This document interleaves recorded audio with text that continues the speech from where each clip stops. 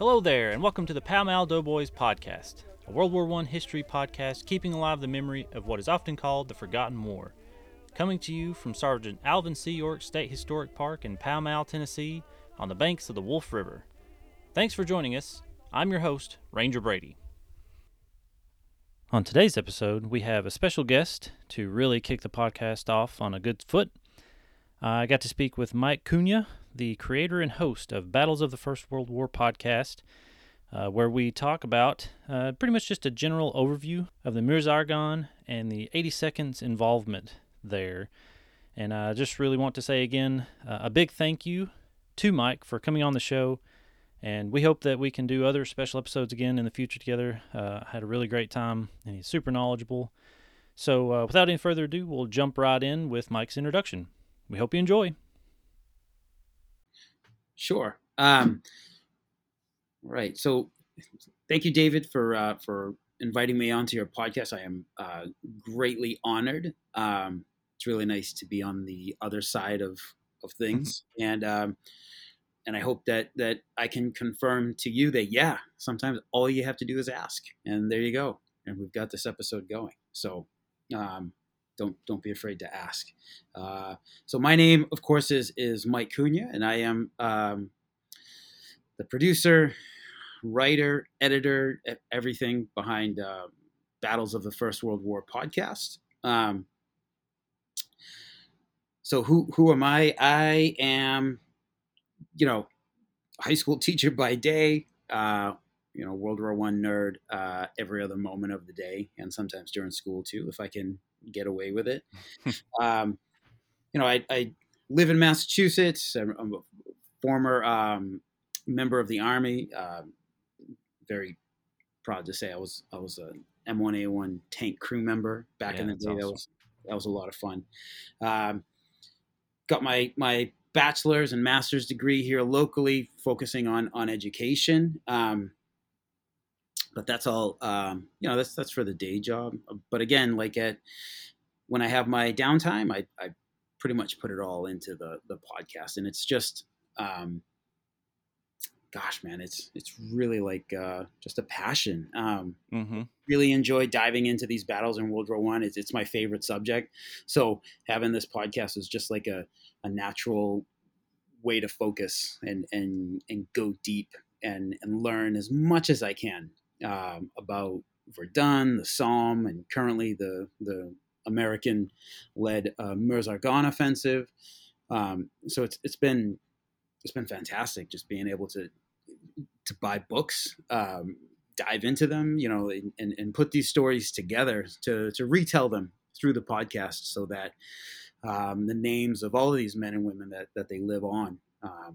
So as long as we speak their names and tell their stories, they will not be forgotten, and they will continue to live on in our memory. So, yeah, that's awesome, because I've listened to your podcast for quite a while now, and I especially have a drive to work at the park, but it's always good to be able to throw that on, and just the perspective that you give of taking it down to that unit level and that that singular person level. Sometimes really, to me, what really stands out is that connection that you can kind of make and feel just through their story, because you're kind of getting put in their shoes. And, sometimes you might think, oh man, what would I have done if that, person would have jumped up at me, and would I have acted the same way? Or just making those stories real, because I feel like whenever we think of World War I, we think of the black and white, jittery, kind of out of upsped footage of, overseas with people marching around, and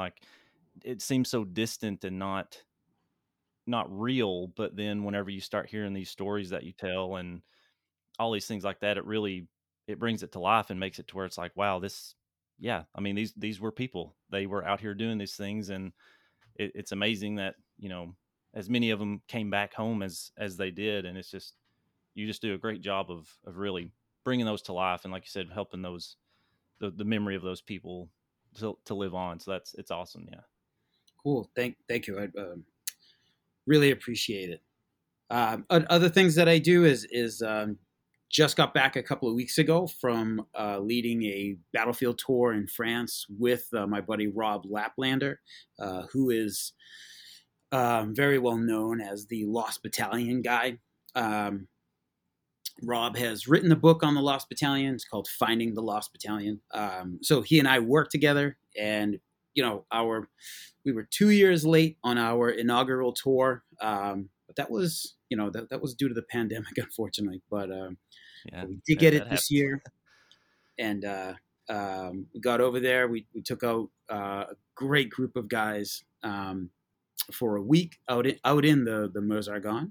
So it was an awesome time. It was just fantastic walking the ground of Alvin York, John Lewis Barclay, Sam Woodfill, and others, and a lot of the main battle sites of the whole offensive. So it was fantastic. So that's one of the other hats that I wear. So Lost Battalion Tours is it. Yeah, was keeping up with some of your pictures that you were posting while you were doing that, or after you talked about it, and I was just super jealous. That's really awesome that you're doing that. But yeah, so I guess we'll just kind of get into it. Yeah, What sure we're going thing. to be talking about is the offensive here, the Meuse-Argonne, and Hmm. just sort of a general overview, and maybe you can bring some insights to us that you've in your studies and hobby. You're super focused in detail, but also just the generalized kind of thing, just an idea. So let's just kind of like set the location a little bit, like where we're talking about generally, and then as you've said, which I thought is a great way to put it, just act like Google Maps and zoom in and zoom out, or be able to see what's going on. So we'll kind of start wide, and then we'll zoom in. Sure. So first, the just some quick facts on the Meuse-Argonne battle. So as far as the battle, it was. I'm not sure if it's the longest one we've ever engaged in. It was 47 days long, running from the 26th of September through the 11th of November, 1918, of course. What While it may not be our longest battle, it is certainly our largest to date. So upwards of 1,200,000 American soldiers were engaged in that battle, and it's our costliest battle as well. Of that 1,200,000 engaged, some 26,000 were killed, and 95,000 were wounded. And in that within that space of about 47 days, so it was a huge effort on our part, and on the part of the American Expeditionary Force. And we were a young army, just finding its way, and we had to grow up very, very quickly. And we'll, we can get into it more. But to begin, if you're listening, and if as I say on the podcast, if you're not driving, you go ahead. If you can get on Google Maps, you can just point yourself, just enter in Verdun, France, Verdun, and once you're there, just look to the north and the northwest, and that is the main area of the American-led Meuse-Argonne offensive. Verdun, of course, is the site of the pretty much like the pivotal battle of World War One. That was a massive 10-month battle fought north of Verdun itself between the French and the Germans. It was just a horrific slaughterhouse. Hmm. Front lines shifted about 6 miles overall in 10 months at a cost of about 700,000 casualties, between the two belligerents. So uh, we we're going to take over that sector in the fall of 1918, right before we begin the battle. So that's where the Meuse-Argonne took place.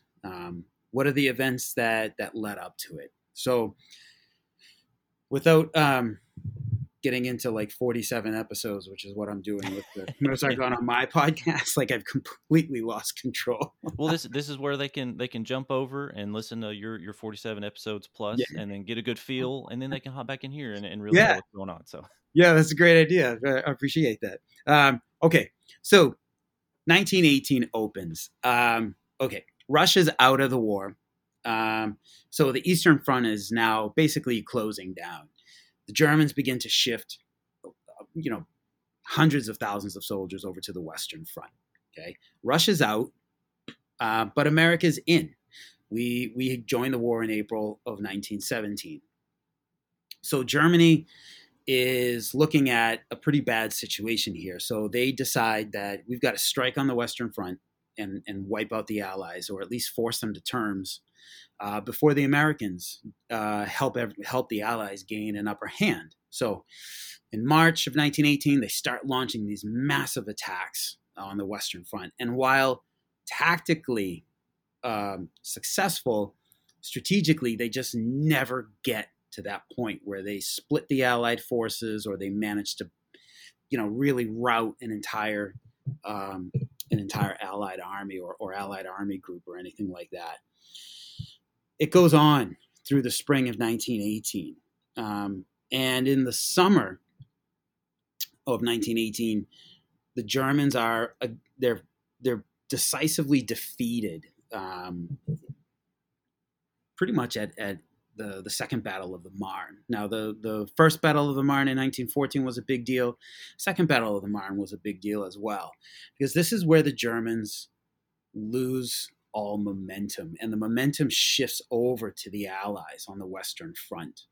And from there, in that summer of 1918, the Allies are not going to let go of it. They have the momentum now. Under the command of the Allied Supreme Commander of Marshal Ferdinand Foch, he's like the Eisenhower of World War I. Foch calls for multiple attacks on the Germans all along the Western Front. He's been begging for this for years, but now he's in charge. And so now he's like, great, we can finally do things my way. And his idea is, if you hit the Germans at multiple points, all at the same time, they cannot shift reserves from one section of the Western Front to the other. They're going to get stretched out, they're going to get stressed out, and they're going to crack. And that's how we're going to get them. So like I said, he's in charge, and that is the plan that he starts to put in place. So the details of that plan are like 4 big attacks over the course of 3 days. In late September, so the 26th of September, you've got the American Expeditionary Force, the First Army. They're going to attack in the Meuse-Argonne region. Right next to them, just to the west, the French Fourth Army is going to support the American First Army by attacking in the Champagne region. The next day, the 27th of September, the British and the French are going to attack jointly between the rivers Oise and Scarpe. So this is like the old Arras battlefield and the old Somme battlefield. So we're talking like the Artois and Picardy regions of France. And then the last major Allied attack is going to come on the 28th of September, and it's going to be the British, the French, and the Belgians attacking east of Ypres. On the Belgian front in Flanders, and they're just going to start basically pounding on the Germans from there. So all of these attacks, they're all going to come basically one right after the other, and the Germans aren't going to be able to deal with them. So let's hone in. We can move over to the Meuse-Argonne. So like I said, this is north and northwest of Verdun, and the Meuse-Argonne the Meuse region is basically it's the Argonne forest, and then looking east, going east to the river, and then beyond the river itself. That's the Meuse region of France. So the the American First Army deployed itself, you know, from the western edge of the Argonne Forest. So they're gonna cover the whole front line that ran through the forest itself, and then on the Meuse front all the way to the Meuse River north of Verdun. On the other side of Verdun, on the eastern side, they also have the French 17th Corps, which is eventually going to attack. But on the first day of the offensive, General John Pershing, the commander of the AEF, he doesn't deploy them yet. So, um, so how do we get there? So first, we we were kind of busy. So we had taken on another mission in early September, and that was to destroy the Saint Mihiel salient, which is about, I believe it's about 25 miles, 25, 30 miles to the Hmm. southeast of Verdun, the town of Saint Mihiel, which is a beautiful town, by the way, if you ever get a chance to get out there.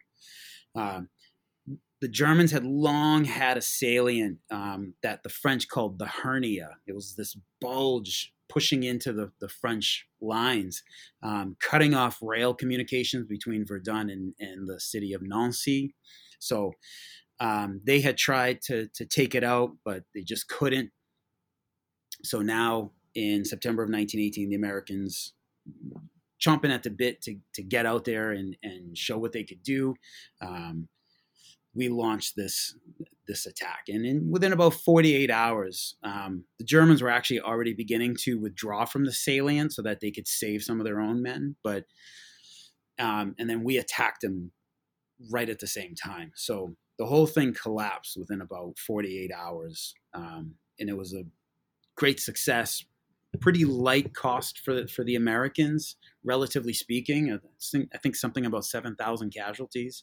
So so we eliminate that salient, and then immediately we take all the majority of the soldiers that were down there, and we start marching them up to take over the Meuse-Argonne line, um, so that we could be in place by the 25th of September, so that we could launch that attack. Um, so um, that's kind of the setup. David, I know you had some questions here about like terrain and the weather and everything. Yeah, I mean, we don't have to get like too into it, and I mean, we don't even really have to talk about the weather, but yeah, just kind of I think a lot of people, myself included, whenever I was younger and really first getting into kind of being a history nerd, like you're saying Mm-hmm. about studying about this, and when you first get into it, we always think of just the trench warfare that we see kind of in like that was portrayed in the newsreels and all this other stuff of these big, super deep entrenchments and all of these really big pillboxes and all of these intricate things. Was that how that was as well out here, or was it more open country that they were, since they were moving and advancing, they were just like hand trenches and foxholes that they would dig? And over this terrain, was it more hilly, or was it more like forested, heavy forests, or kind of more rolling country, or a mix? Yeah, so it was a real mix of everything you've just talked about. So on the Meuse front, about 53 kilometers north was this massive rail hub of railroad lines and around the town of Sedan and the town of Mézières, right next door. And the rail lines that led out from here fed the entire German effort on the Western Front. So when the Americans took over the Meuse front, the objective was to break through the German lines and get up to the Sedan Mézières rail hub and either take it or make it unusable for the Germans, and that would destroy the German war effort. So now the Germans knew this; they knew this for years. So what did they do? The terrain in the Meuse between the Argonne and the Meuse River, it's rolling hills about 200 to 300 meters in height, open rolling fields dotted with patches of woods. I mean, like massive fields. Like I'm from, like I said, I'm from Massachusetts, so like a massive field for me is like I don't know, like maybe 2, 3 football fields. Just Yeah, yeah, that's pretty big. the fields here are just they're staggering, like how long and like how wide they are, and how how just how Hmm. far they can go on.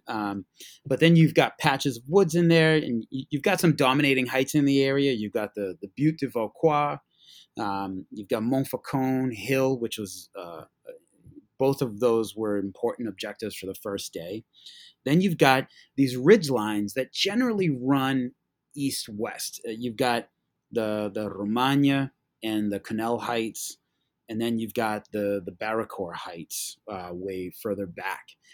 So the Germans, knowing that they had to protect Sedan at all costs, they spent the years between 1914 and 1918 fortifying this entire region just for this very eventuality. So about from the from the from the September front line to about 10 miles um, back, the Germans built 3 solid defense lines. And by defense line, I don't just mean like one singular trench. Like you're talking like multiple trench systems within one position. And then once you break through that, you've got more multiple trench lines to take in the next German position. So then, of course, the third German position was known as this was the Hindenburg line Hmm.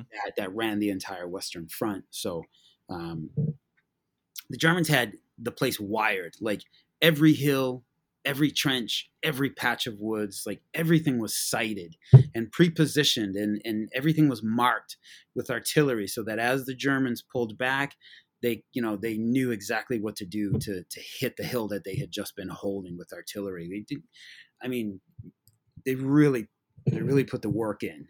So um, and the difference here in the Meuse-Argonne is that when the Germans fought elsewhere on the Western Front, they could trade space for time.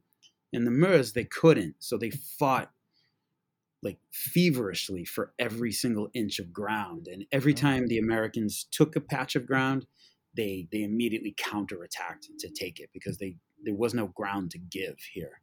Um, so that's the terrain, and for the weather, I mean, really quick, it was exceptionally rainy.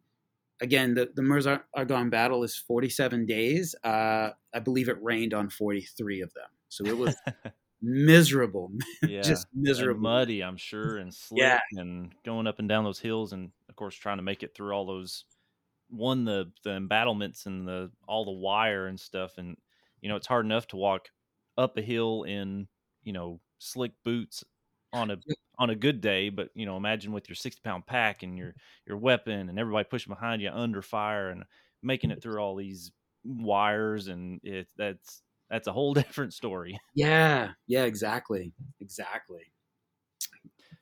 But yeah, that's a good thing, and I wasn't aware of the that they that was I mean, I knew they fought very hard for all of that, but I was aware that they, like you were saying, they could trade the time to where they would do, like some people described it as the rubber band movements, where the Germans would retreat so far and then let the Americans or the other forces come in, and then they would come back at them and snap back at them Right. because they would have time to gather up and then hit with a counteroffensive and try to take the others off guard. And I wasn't aware that that's the reason they fought so hard in the Meuse, was that they couldn't do that. Yeah, That's interesting. yeah, um, So the reason that they're pushing through all through here, you had mentioned the railroad hub and all that other thing. What was there a specific kind of, not necessarily end game, but their main goal objective for the kind of the main push of the offensive? I know we have all the little um, smaller objectives to make along the way, but what was was the main objective or the goal just to push through the Germans and break them once and for all, or what was that part of just, we need to push through here to capture this main objective, the big objective that will then help lead to kind of breaking everything down? yeah, exactly that. So it was like, we the Americans were to break through those German lines, get up to the Sedan Messier rail lines, and then cut those, like take those over, put them under artillery fire, um, because from there that would shut down the main artery that fed um, the rest of the German lines on the Western Front. So they wouldn't be able to supply men or ammunition or anything else along the Western Front if we cut those lines. There was a second major rail line that ran along like the Belgian Dutch border, but it was too far away. It was too cumbersome to use. So this was like the main link. So if we could get up there and cut it, like it would bring the war to a close. Like Germany wouldn't be able to resist.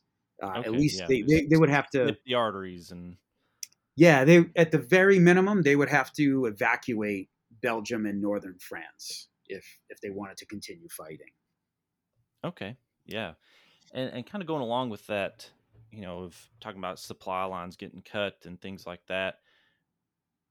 Going along with supplies and how the Germans were getting pushed back.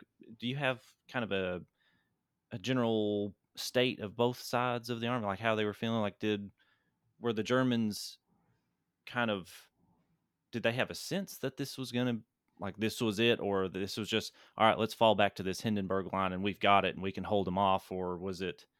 Could they see the writing on the wall? And then also, were the with the Americans being kind of the new spunky, just in the game kind of people? Because you had mentioned that they had, we haven't been over there that long. Were they kind of ready and raring to go as well to get this chance to get in and fight? Or Yeah.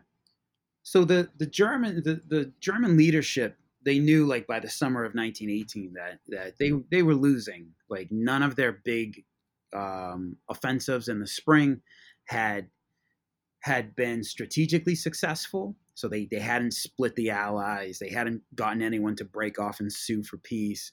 With the Americans just pumping about 250,000 men a month into France, they knew by the summer of 1914 that the game was pretty much up. That like they were going to lose the war, and what the German military leadership then decided to do was, okay, so we're going to fight and we're going to make it as painful for the Allies as possible. mm, And make it as bloody and as horrific as right, possible, so that we can maybe drive to some sort of settlement here. They were still looking to come out as successful as they could, and that's them. The German soldier, the German army itself in the field, like they're hurting. Already in the spring of 1918, some of the attacks had stopped because when German troops came upon abandoned British food supplies, they they started like they would just start gorging themselves on food, and while while corned beef may not be like the best thing in the world, it is calorie rich, and for these guys who were living on pretty meager diets up to this point to put all of these calories into their bodies at so quickly, like a lot of them wound up getting sick, and of course they looted British and other Allied alcohol stores. So they're getting drunk and ineffective, for uh-huh, days. So the German army's suffering. So they're hurting. On the other side, American morale was fairly high. I mean, we units were fighting throughout the summer, and those units that fought, like at Belleau Wood and Soissons and the Second Marne, like we took casualties, and they were heavy, and those units were, those they became veteran units, and they paid a heavy price to become veteran units, but they were learning. Now, most of the American units that fought the beginning of the Meuse-Argonne battle were fairly green. They were raw units, so you know morale was high. They're fairly eager to get into the fight and everything, but they just weren't aware of like just what kind of fight this was. Like it was we had never fought any kind of war like this before with these level of casualties, at least like not since the Civil War, you know. Hmm. Yeah.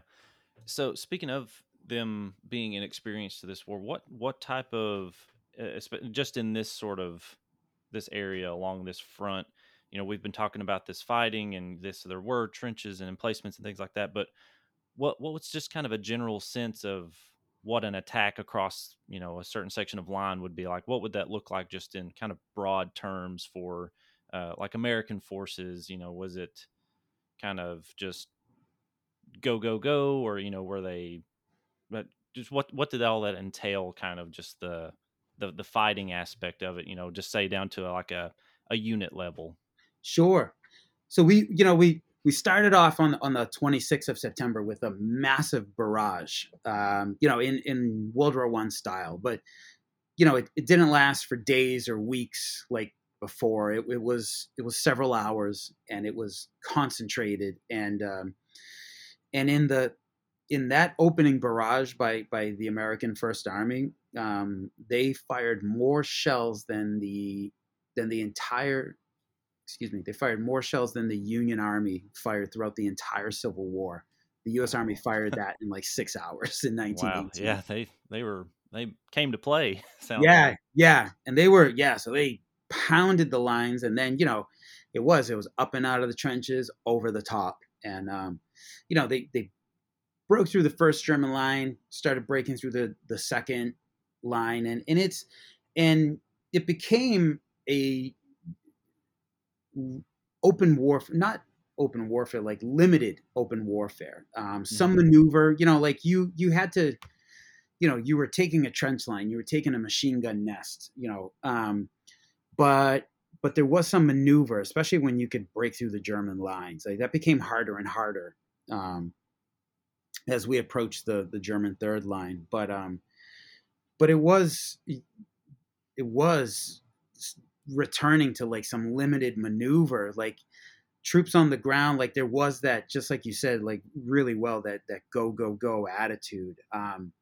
After the first few days of the Meuse-Argonne, when our troops outran the American guns, um, a lot of American officers continued to attack, like even without artillery preparation, and I mean that led to massive casualties. Like a lot of our a lot of our command and our leadership had the idea that trenches are a European thing, machine guns are a European thing, and as well as grenades. Like the real instrument of war is the rifleman with his rifle, and they believed in marksmanship and maneuver, and you know the Americans are correct in that sense. Yeah, you need to maneuver and outflank and then close with and destroy your enemy. We still do that today, or you know, Hmm. yeah, we still do that today. Yeah. I mean, I did it 20 years ago. We did, Yeah.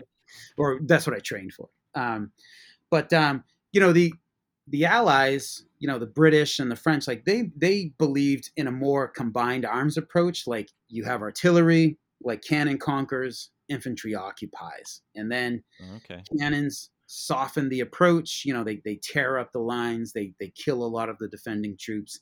Then you move in with the tanks, and then you move in with the infantry, and you've got air support. The planes are flying overhead, and if they're not strafing the ground now, or dropping limited bombs, they are, at the very least, the airplanes are signaling for the artillery of where to start hitting the new targets.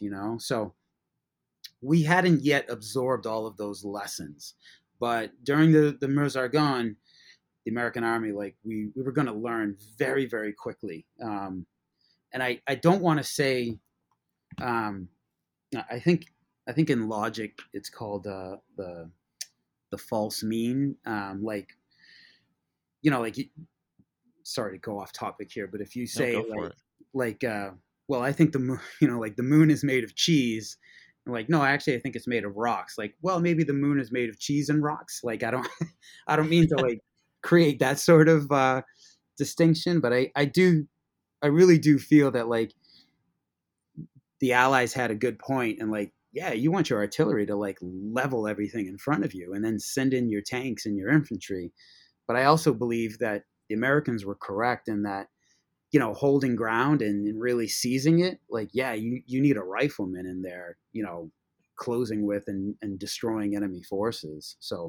Um, so these are the lessons that we learned. That go go go attitude started to change really quick with some pretty appalling casualties that we were taking, and leaders on the ground, the captains, the lieutenants, the sergeants, and the corporals, like they started to develop whole new tactics to deal with German machine guns, like outflanking, like fixing them in place, like putting down fire while another unit would move around them and destroy them with grenades and, um, like quick impromptu tactics that they had to, devise like on the fly. And Right. Be flexible and be able to adapt to the situation at hand, because not every situation is the same. Kind of like, not to go into deep to it, but like the York Patrol, and that's kind of what almost exactly what you're talking about, where yeah, their main force was pinned down, and they send 17 men to, hey, flank around this left side and kind of go around and see if you can either catch the side and draw some fire off of them or silence these guns. So yeah, it's very maneuver oriented and heavy, especially in these places where you can't just, we're in this trench there and that one, go get it. Like, that is the case, but there's a lot of complications in between there, here yeah, and there, not just the embattlements or the other things like that, like the terrain, like we talked about. It's not just a go across this field and hope you make it to the other side. It's, okay, how can we make it across this little valley, this dip, use this terrain to maneuver, like you're saying. right, exactly.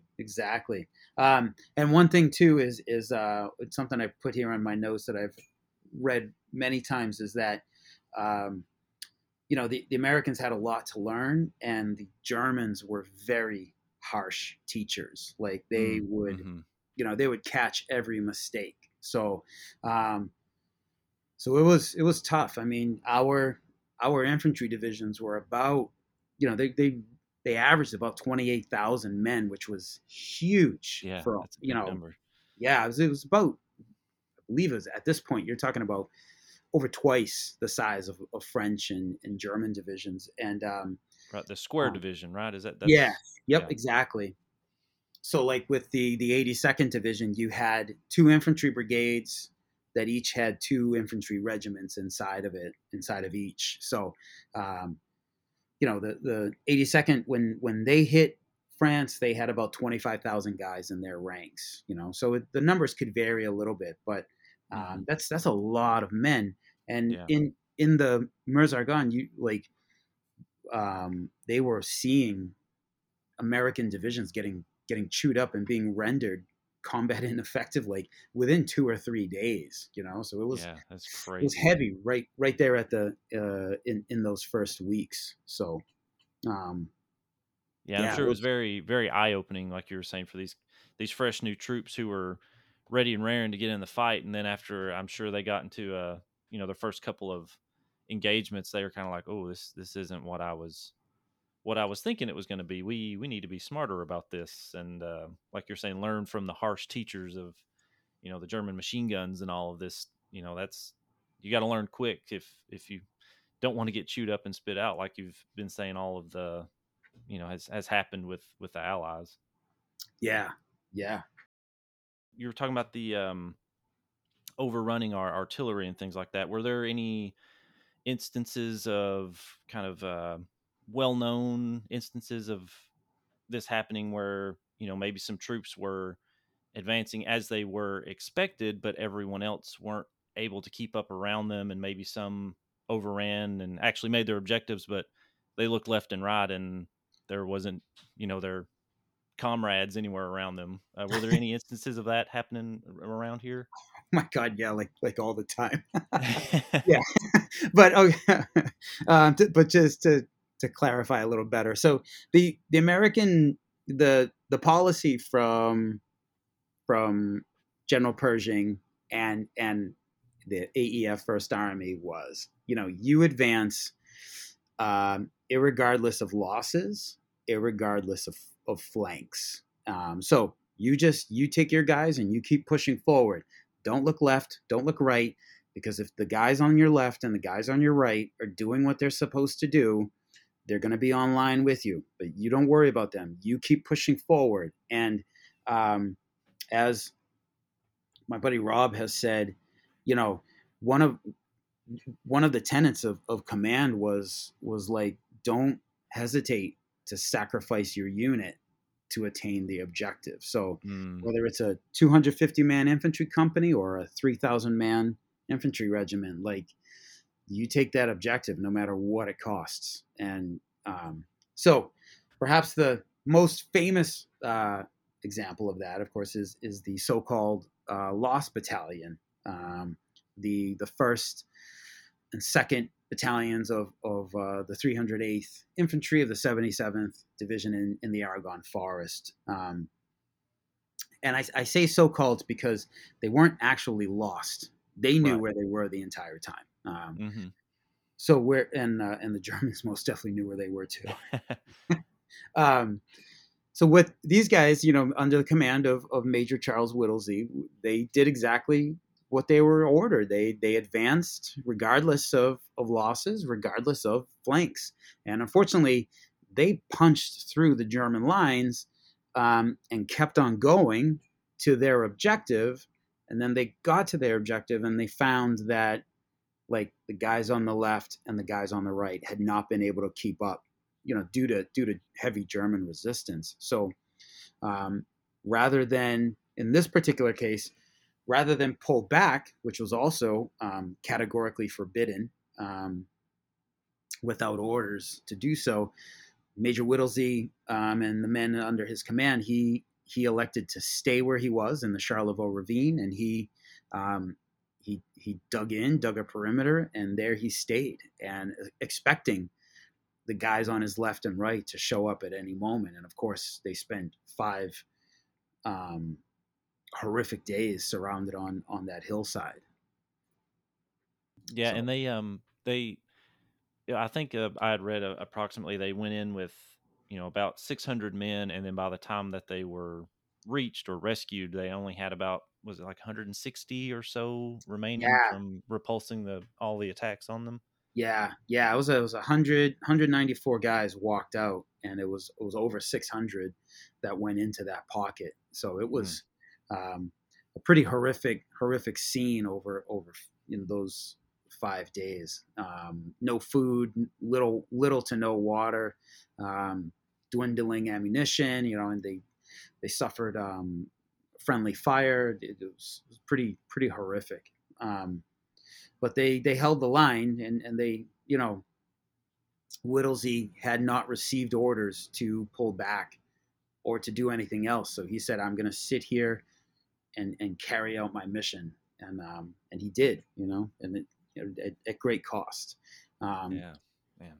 you had a great question in the email, David, about, like, the impact of the Lost Battalion, and I'll just try and answer that here quickly. Like, strategically, and I might open you up to a lot of emails or something. I'm going to say that, like, strategically, they didn't have much of an impact. I mean, like, the Lost Battalion did not affect World War One as a whole, but Hmm. what they did was they were part of the operations to clear out the Argonne Forest in their sector, and when they were surrounded, I mean, they tied up several hundred German troops that were sorely needed elsewhere.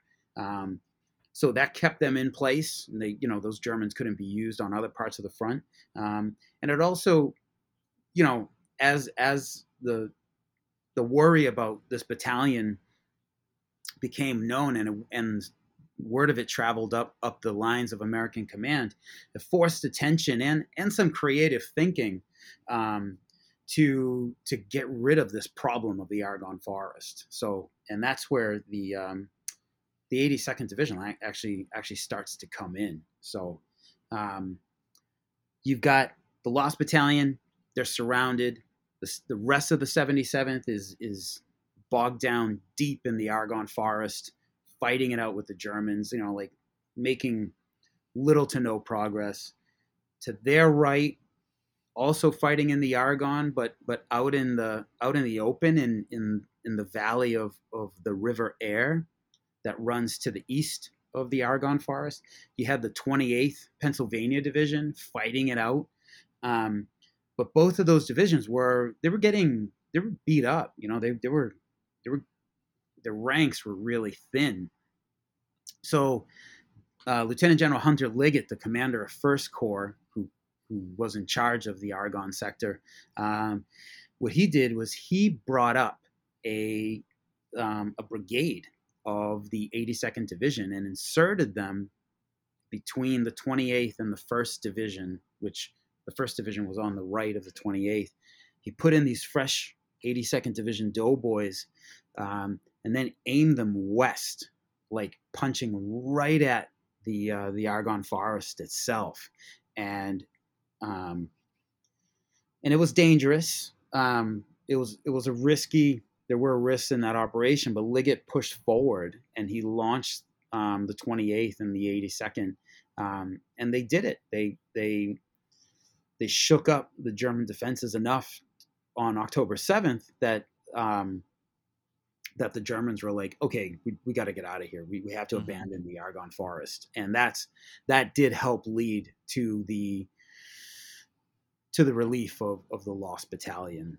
Mm, okay. So, Yeah, and that's I don't think I stated it earlier, but the 82nd is division was the one that Sergeant York was, oh sorry, Corporal York at the time was a part of. I should have mentioned that off the bat, but I completely forgot. But that was what kind of led up to his actions on October 8th was exactly what you were talking about, coming through the air valley. So that's kind of a good way to set up what led him to be where he was and why he was. But so aside from that, which was mhm. a great segue, what was kind of I mean, overall, we do kind of know what the outcome of this whole part was, but in short, what main objectives were met, and then what was kind of the resolution of this. So for the lost battalion, they get relieved, and of course the objective was to clear out the Argonne Forest, which finally starts to happen once Liggett pushes this brigade from the 82nd Division in. And of course, like, you have the this is the attack that leads the next day to the famous York Patrol. But what happens after that is the battle goes on, and the 82nd Division, they serve in the line pretty much throughout the entire month of October of 1918, helping to clear the Argonne, helping to break the Argonne defenses, and then pushing up north beyond it. So clearing the Argonne, and then working on that Aire Valley as well.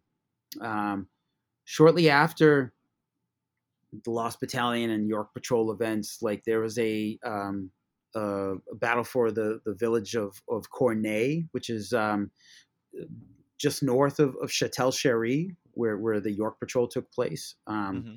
So this battle was, the Germans had already given the order to withdraw from the area. Unfortunately, this one German commander didn't get the orders in time, so he counterattacked the Americans inside Cornay, and the doughboys inside, they set up the houses as fortresses as quickly as they could, and tried to support each other, and they fought it out with the Germans. You know, they punch for punch, as long as they could. But at one point, the American officer in charge, he realized he had more wounded men than fighting men left, so he made the difficult decision to surrender. And while he surrendered, himself and I think it was about 165 other Americans, some American units just managed to pull out. Then the next day, once the Germans secured the village, they got the orders like, "Hey man, like, we're supposed to be getting out of here." And So unfortunately, the next day the Americans attacked Cornay again, and the village was actually already empty. The Germans had already pulled out. Um, and what the 82nd saw over the next like 3 weeks to the end of October was just the grinding fight of the Meuse-Argonne, of like fighting for Cornay, Sommerance, Saint-Jouvent villages, just, infantry assaults, taking out machine gun nests, clearing villages, re-clearing areas, attack and counterattack artillery and gas, and of course the miserable weather and poor supply situation, poor food, um, dysentery, and of course the flu pandemic ravaging the ranks. So it's it's pretty rough. And the when the 82nd is pulled out of the line, when they're relieved at the end of October, they had lost about some 6,500 guys. So that's a huge amount of their fighting Yeah. power. So that just gives an indication of everything that they went through. Yeah. So it sounds like they really, for lack of a better way to put it, they got the full experience of what kind of had been going on almost for the past 4 years with all of the other fighting, and kind of like a compacted month or so, which, that's like you were saying, some hard fighting. And I'm sure they figured out real quick that, it's not the not the most fun that they were expecting, like a Right. lot of them were thinking. Yeah. Yeah. Definitely. Definitely. So it was they really tough experience. And kind of in starting to close up here, do you think that the Meuse-Argonne offensive, along with all the rest of them, do you think it had more of an impact than some of the other offenses along the lines, like the four different kind of areas that you were talking about, that had more of a, I guess you could say, kind of a decisive blow? Or do you think that they just, all of that pressure all across everywhere at once was just kind of what finally, brought it to what happened, with Germany finally saying like, all right, we can't do this. Yeah. Well, so thank you for the opportunity for me to like, um, and this is just as a joke, but just to be, what would I say, an American chauvinist here. We did not win the war by ourselves, but man, I do believe we took on the toughest sector. But so that was the poor joke there. The true thing is that, yeah, it really was. It was everybody working together, and I know that sounds cheesy, but it is just really true, because like us hammering at that crucial point, like the Germans are like, oh my god, the Americans are attacking here. We know what they want. They want the Sedan Mézières rail hubs. And then the French next to us attacking in Champagne and pushing up to the River Aisne. So they're already reeling from that, and then the French and British attack in the Somme and Artois areas, like pushing them back there, and then the Belgians and Brits and French come up out of Belgian Flanders, and like all of a sudden the Germans have like, you know the the dike is springing leaks everywhere, and you can't stop it anymore, and so they're pulling back. The German supply situation, like while they seemingly had like limitless ammunition, food and everything else was a big problem. Of course, their units were depleted. I mean, a lot of their divisions were running at like 3,000-5,000 guys at best. Normally it should have been like 2-3 times that. So they were hurting, and by November, like they really knew that they were losing, and they were getting hammered. Particularly once we launched our final blow on November 1st, where we broke through the German lines, and they were like, oh my god, we don't have any more trench lines to hold them back. So that's when we just start racing for Sedan. There was there was nothing left. But it was that combined effort of everybody working together and online, pushing at the same time. So I believe Foch deserves a lot of credit for that idea.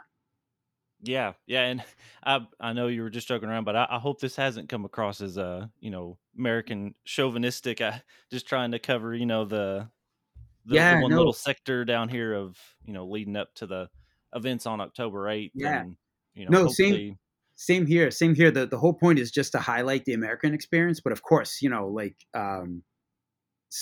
very similar experiences with the French, British, Belgians, and I mean even the German themselves. So Yeah, and I've in thinking of this podcast in general, I've kind of been wanting to. I've found some of the like the German accounts of mhm. just in that sector and things like that, especially of the October 8th actions and stuff like that. And I've been wanting to try and do from the German perspective and see, because that's as we were saying, that is all we ever hear about is, oh, the Americans came in and they won the war. It's like, no, like we were fresh and were able to come in and help. We didn't win the Yeah, war, yeah, but but also just hear all those different sides, kind of like you cover in your podcast. But I'd kind of like to do that maybe one day, and maybe in the future, if you're ever up for it again, you can join us again, and we can talk about maybe from the other perspective of what